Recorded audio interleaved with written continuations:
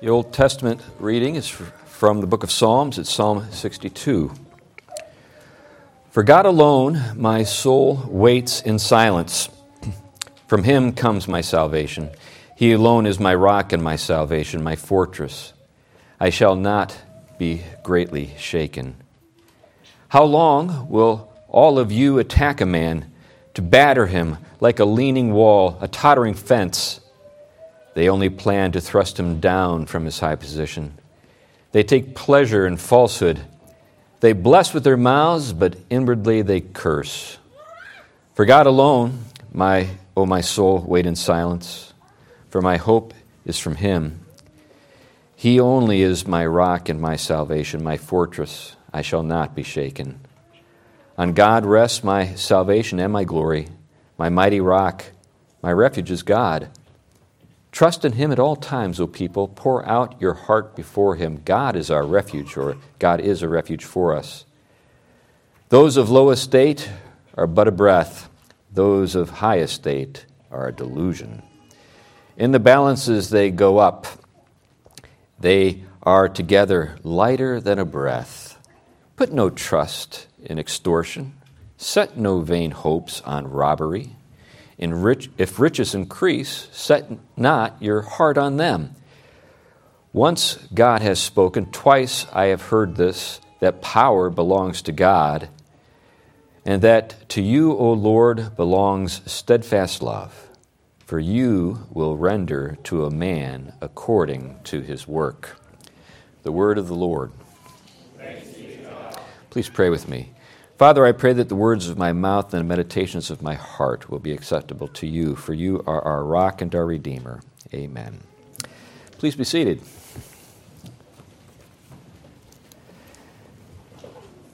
Have you ever felt like the entire world is against you? One of the things I think is worth noting about the book of Psalms is that it's real.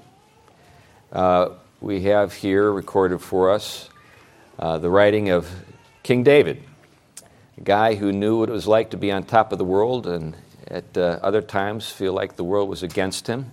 And in effect it was. And he didn't pretty things up. He wasn't a plaster saint, as they say. Have you ever run across people that you see or hear one thing from, but you kind of know they're feeling something else? Have you ever come across somebody that's always putting kind of like a smiley face on stuff, but you know deep down inside, or you suspect deep down inside, the person is just not as they're presenting themselves? That it's all kind of like on the surface, but deep down there's something else? You don't get that with David. He's about as transparent as you can be. He tells you what's on his mind. And one of the things, too, that's also fascinating about the Psalms is how he kind of shifts in the course of a psalm from talking to the Lord to talking to himself, to talking to his enemies, to talking to the rest of us. Have you noticed that? Back and forth, up and down, in and out, it's all over the place. And it's worth keeping track of just who he's addressing at any given point in time. Now, one of the things that you see in the Psalms is that you don't escape adversity by climbing the ladder. In fact, things can get a whole lot worse the higher you go. I think we all kind of have this idea that maybe we'll hit the lottery or something will happen in our lives, and then all of the stress and struggle will be behind us, and it'll just be easy street from that point on.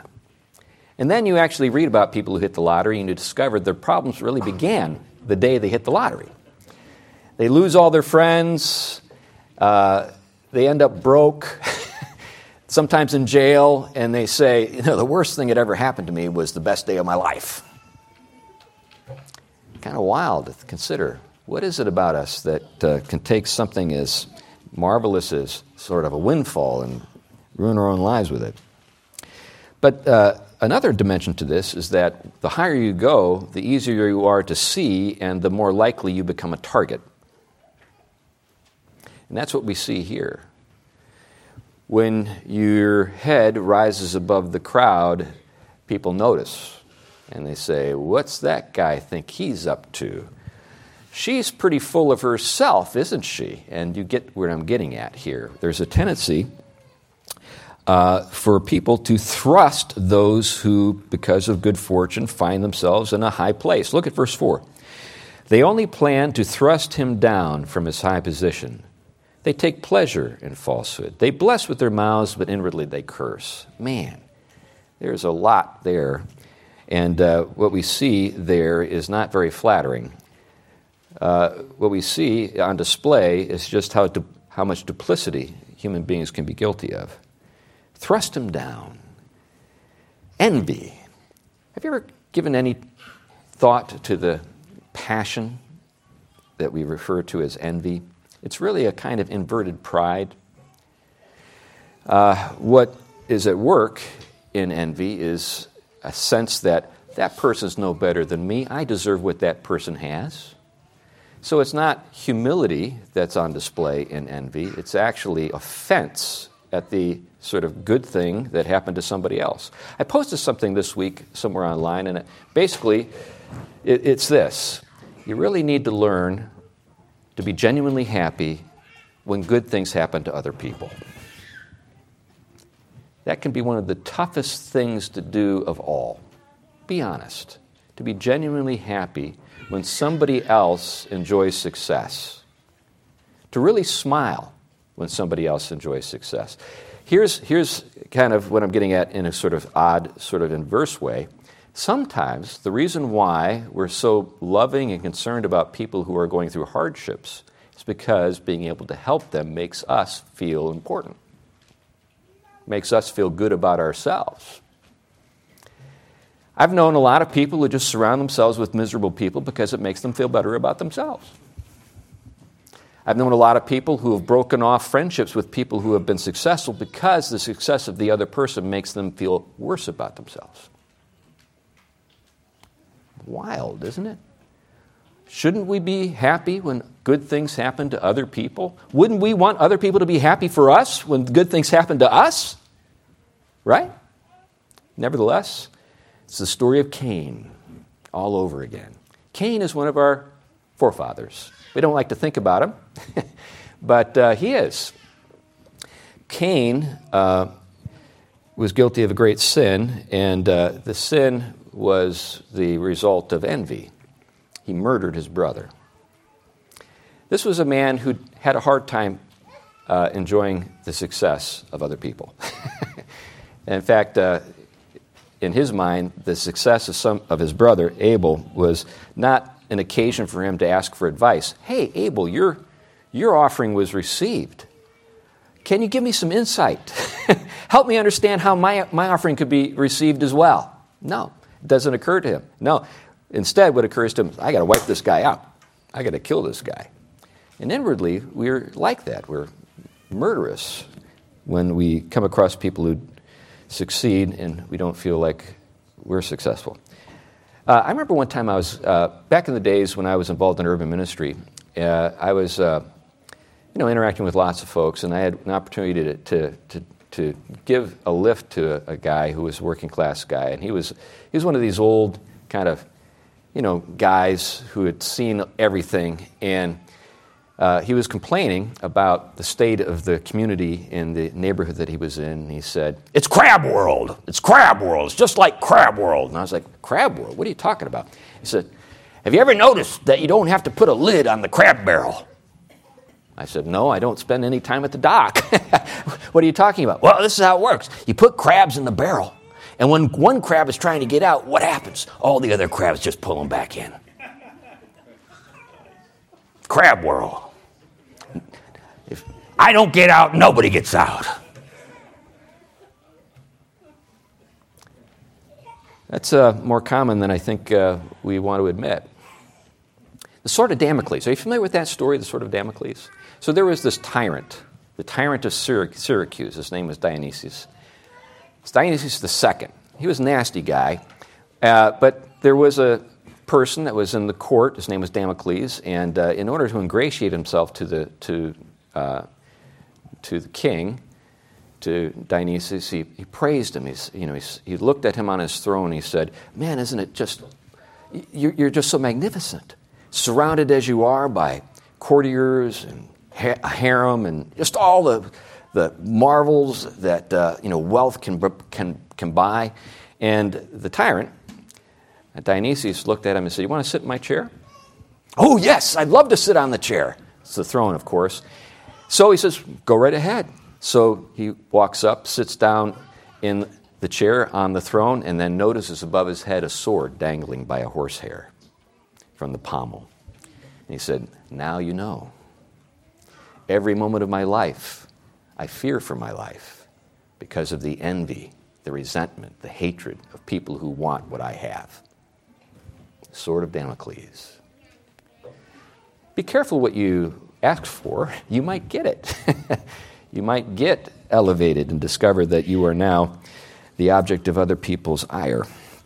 There's a marvelous toast that C.S. Lewis wrote called Screwtape Proposes or Makes a Toast. Are you familiar with that? You might be familiar with the Screwtape Letters, that marvelous book in which a demon, Screwtape, trains a junior demon, Wormwood, in how to, damn a soul. They fail, and at the end, the person that they were working to damn gets away because he's been saved by God. And but at that point, C.S. Lewis didn't want to think about Screwtape anymore. He said it was one of the more depressing things that he'd ever written because he had to get into the mind of the demonic in order to write the book. But he was asked to write something else, taking upon himself the persona of Screwtape, and Screwtape proposes a toast, or makes a toast, is what he wrote. And in that, there's this marvelous set of statements. This is Screwtape the demon. No man who says, I'm as good as you, believes it. He would not say it if he did. The St. Bernard never says that to the toy dog, nor the scholar to the dunce, nor the employable to the bum, nor the pretty woman to the plain. The claim to equality outside the strictly political field is made only by those who feel themselves to be in some way inferior. What it expresses is precisely the itching, the smarting, the writhing awareness of an inferiority which the patient refuses to accept. By the way, the term patient in Screwtape refers to you and me. We are the patients, the persons that are being tempted. And therefore resents, yes, and therefore resents every kind of superiority in others, denigrates it, wishes its annihilation. Presently, he suspects every mere difference of being a claim to superiority. So, this is the situation that we find ourselves in. Notice, though, that in that verse, there's this statement. They bless with their mouths, but inwardly they curse. People don't necessarily say what's actually on their mind. Have you noticed that? In fact, they can actually say precisely the opposite of what they're really thinking. With their mouths, they bless, but inwardly they curse. And what we're talking about is there's a term, the sycophant, or the sycophant. The sycophant is a person who, kind of in a smarmy way, ingratiates himself or herself to other people through compliments that they don't really mean, but in order to kind of win the favor of the person that they're speaking to, in order to get something that they want. And that's basically what was happening, of course, in that story of the sword of Damocles. Damocles was a sycophant. He was saying things he didn't really mean because he saw the king had things that he did want, he wanted. And what happens when you're surrounded by sycophants? This is a problem that many wealthy and powerful people have to deal with. Maybe it seems like something you wouldn't have to think about, but I think you do, and I'll tell you why in a minute. But often, wealthy and even good-looking people are really lonely because they don't know who they can trust. Is this person really telling me something that they think? Or are they just trying to get something out of me? And that suspicion kind of eats away at them, and it isolates them. And because of this, they kind of feel like they're vulnerable at any given time. That's what's referred to there in verse 3. How long will all of you attack a man to batter him, like a leaning wall, a tottering fence. I think this implies, of course, that if the wall were to fall, that the fence were to come down, then the person would be vulnerable, subject to the predations of the people who say nice things about them. This is human nature. Aren't you glad you came to church today? Get human nature put on display this way. Now, it works another way, too, and this is something else that I think we need to keep in mind, and this is what I was getting at or implying when I said we have to think about sycophants, because you can be one in a way that perhaps you haven't considered. Let me get at what I mean here. If you look at verse 9, you see there that we have two people contrasted. It says there in verse 9, those of low estate are but a breath, those of high estate are a delusion. In the balance as they go up, they are together lighter than a breath. The deluded rich. Sometimes you can be so taken with yourself that you lose touch with reality. You're deluded. You're suffering from the delusion of your own worth. We've got lots of stories, like the emperor's new clothes, where, the emperor is so full of himself that he's deluded. He actually believes what the sycophants say about him. And, he, of course, puts on clothes that aren't there and goes out in public, and everybody's supposed to praise his marvelous raiment, and it turns out that there's actually nothing there. And it's only the innocent, truth-telling child who proclaims the obvious. There's nothing on that guy. He's naked. And then everybody's eyes are open, but actually they were opened all along. But it's remarkable how we can go along with these things. And we're told in verse 10 that we can find ourselves subject to delusions when things go well. Put no trust in extortion, verse 10. Set no vain hopes on robbery.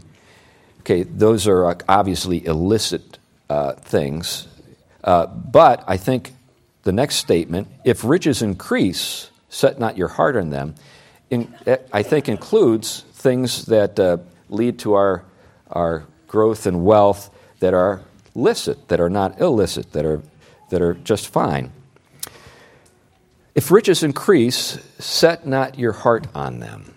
I think, at certain points in our lives when we don't have anything to claim, things that, we can't say, that's mine. We're just as poor as the old saying goes, church mice. We tell ourselves, if I ever came into any money, I would not be like all those terrible wealthy people who put their hope in their riches. I would be trustworthy. I'd be like Tevier, in Fiddler on the Roof. Do you remember Tevier and Fiddler on the Roof? If I Were a Rich Man? Remember that great song? Here's a guy, he's got 5 daughters, he's a milkman, he has nothing, and in fact, he's got to figure out a way to pay for the 5 weddings. Anyway, so he's poor, and everybody knows he's poor, but he fantasizes. What would it be like to be a wealthy man? If I were a rich man. You're all going to go home and watch Fiddler on the Roof after this. It's a fun film to watch. But he says, I would do this, I would do that. And when he gets to the crescendo, to the very end of the song, after he's, convinced himself that he would, have all of these wonderful things for the benefit of his wife and his daughters and so forth, then he tells himself, then I would have all the time I'd want to read the Torah, God's Word. I'd spend all day arguing with my fellow, scholars concerning this or that meaning from, the Scriptures. Marvelous thought. And we all tell ourselves that. But is that the way it really works out? Very rarely. There's something about the pull of wealth and our ability to deceive ourselves. Think about that. Have you ever lied to yourself? What makes it possible to even do such a thing? Nevertheless, you've lied to yourself. I've lied to myself. Don't tell me you're better than me. Remember the earlier point. Anyway, but you know what I'm getting at. We do have an ability to kind of be, bewitched by the goods of this world. To feel like we're invulnerable. Got a little money in the bank. Got some options. Got a good job. I'm invincible. Well, you're deluded. The pride of life, that's what this passage from 1 John is alluding to. If we give ourselves over to these things and glory in these things, we will pass away as they pass away. But whoever does the will of God, we're told in verse 17 in 1 John chapter 2, will abide forever, because he is the one who is good, who is eternal, who's the source of every good thing, who is truly valuable. Consequently, we're encouraged to make an exchange. And we need reminders in our lives of what's real. I think I've noted this before, that during a Roman triumph, you know, when a great conqueror would return to Rome, there would be a parade. And behind the conqueror, the general, there would be an entourage. Of course, his soldiers, and then all of the tribute that they are returning with, the riches that they acquired in conquest, and then the slaves, all the people who had been conquered and now were being pressed into service. And there would be this great, cheer as they entered the streets of the city, streets of Rome. But the Romans were very insightful and provided a reminder to the general that he wasn't all that.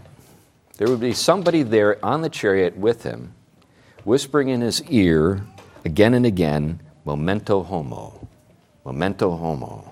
meaning, don't forget, you're only a man. Don't forget, you're only a man. In the midst of this surge of praise, there would be this ongoing earworm reminder, you're only a man. We need things like that in our lives because we're surrounded by flatterers. You've got one that you carry around in your pocket every day. It's called a smartphone. It's a sycophant. It's intended to get you thinking about yourself in ways that are not sound. It's a source of delusions. There are young people whose lives are getting completely messed up by it for different reasons. But one of the things that it does is it kind of creates this sense that you're more than you are.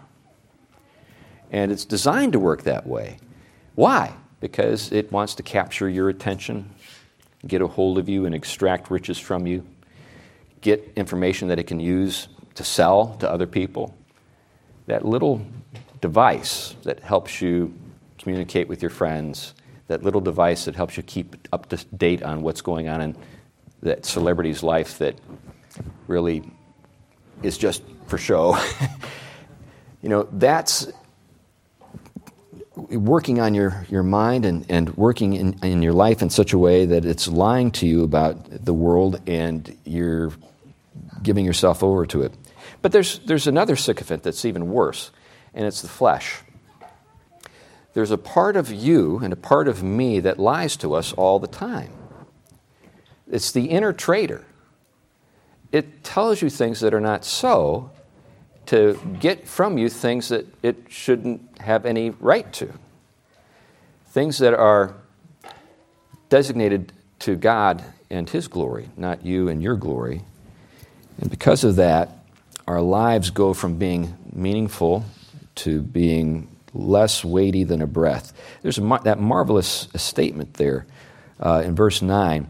Those of low estate are but a breath. Those of high estate are a delusion. In the balance as they go up, they are together lighter than a breath. They don't have substance. They don't have substance. The envious, the proud, neither has substance. Who has substance? God is the one who is substantial. In fact, the word that we translate into the English word glory from Hebrew means weight, heavy. And that's the contrast. Our glory is as substantial as breath. when we glorify ourselves in a vainglorious way, but God's glory is substantial. It's substantial, and we should long for that. There's a marvelous passage in 2 Corinthians chapter 4 that I'd like to direct your attention to that makes this point. And here the Apostle Paul is talking about this contrast, but applying it in such a way to encourage people. He says in chapter 4 of 2 Corinthians, beginning at verse 16, "So we do not lose heart. Though our outer self is wasting away, our inner self is being renewed day by day. For this light, momentary affliction is preparing us for an eternal weight of glory, beyond all comparison, as we look not to the things that are seen, but to the things that are unseen. For the things that are seen are transient, but the things that are unseen are eternal." We're made for eternal things, true wealth that does not pass away.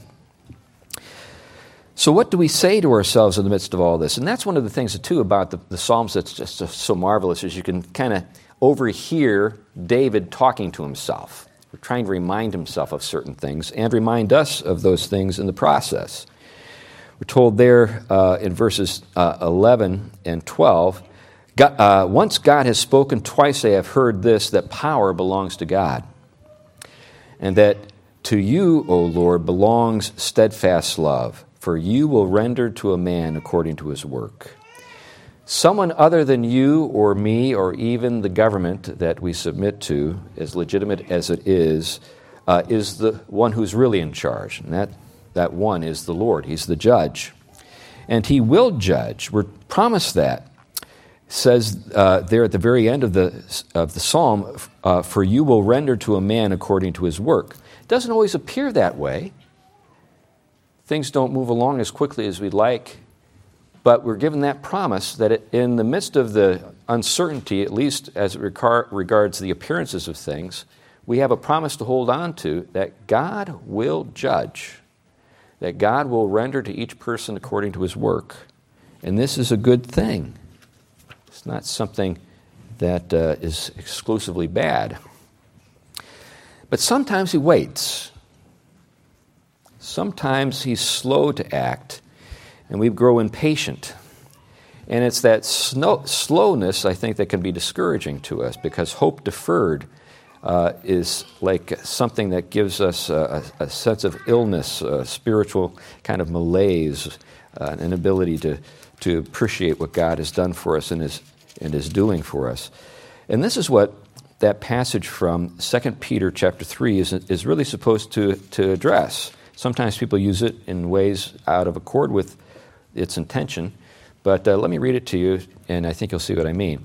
So this is 2 Peter chapter 3, beginning at verse 8, and I'll read through verse 10. There, Peter says, "But do not overlook this one fact, beloved, that with the Lord 1 day is as 1,000 years, and 1,000 years as 1 day. The Lord is not slow to fulfill his promise, as some count slowness, but is patient towards you, not wishing that any should perish, but that all should reach repentance. But the day of the Lord will come like a thief, and then the heavens will pass away with a roar, and the heavenly bodies will be burned up and dissolved, and the earth and the works that are done on it will be exposed." Works that are done on it will be exposed. That's an apocalypse. An apocalypse is a revelation. It's a demonstration of what has always been the case, but perhaps hasn't been clearly seen. And what are we to do in the meantime? We're to wait. We're to wait in silence and in hope. We see a couple of times David saying this to himself, to encourage himself, I think. Verse 1, "For God alone my soul waits in silence. From him comes my salvation." And then again in verse 5, "For God alone, O my soul, wait in silence, for my hope is from him." It's easy to say that. It's difficult to do, isn't it? To wait in silence for the Lord to deliver, for the Lord to judge. I think the thing that we need to remember, though, is that when the Lord was judged by false judges and then crucified, he remained silent. He was silent because he was waiting for his Father to speak. And when his Father spoke, what happened? Judgment. In his case, vindication. The judgment of the lower court, which was corrupt, was overturned, and Christ rose from the dead. He waited for his Father to act. And that's what we need to do as well. Now, that doesn't mean that we don't take action at any given time. There are times for us to do what we have to do to secure our interests, to appeal to the lower court and so forth. But even so, in all of that, we know that we live in a world where things are always done imperfectly, and ultimately we rely on God's judgment to set things right. God is the just judge, and we wait for his final word. Have you ever gotten into an argument with somebody who just can't let you have the last word? Maybe you're that guy who just has to have the last word. Well, I want you to know, you won't have the last word when it comes to reality. Power belongs to God. He's the one who will have the last word. And you know what? That's a good thing. Because frankly, I don't trust you. Anyway, let's pray. Heavenly Father, thank you for the encouragement that we receive from your word. Also, Lord, thank you for how it serves as a mirror into which we can look and see ourselves as we are. Not as we wish we were, not as we tell the world we are, but really see ourselves as you see us. And thank you, Lord, that you've done what needs to be done to restore your image in us through our Lord Jesus Christ. And help us, Lord, also to know that when we put on Christ, you see us in him. And that is a promise, not just a kind of a lie, but a real promise that what you see will be the case someday when we are glorified, when we see him as he is, and we will be as he is. In Christ's name, amen.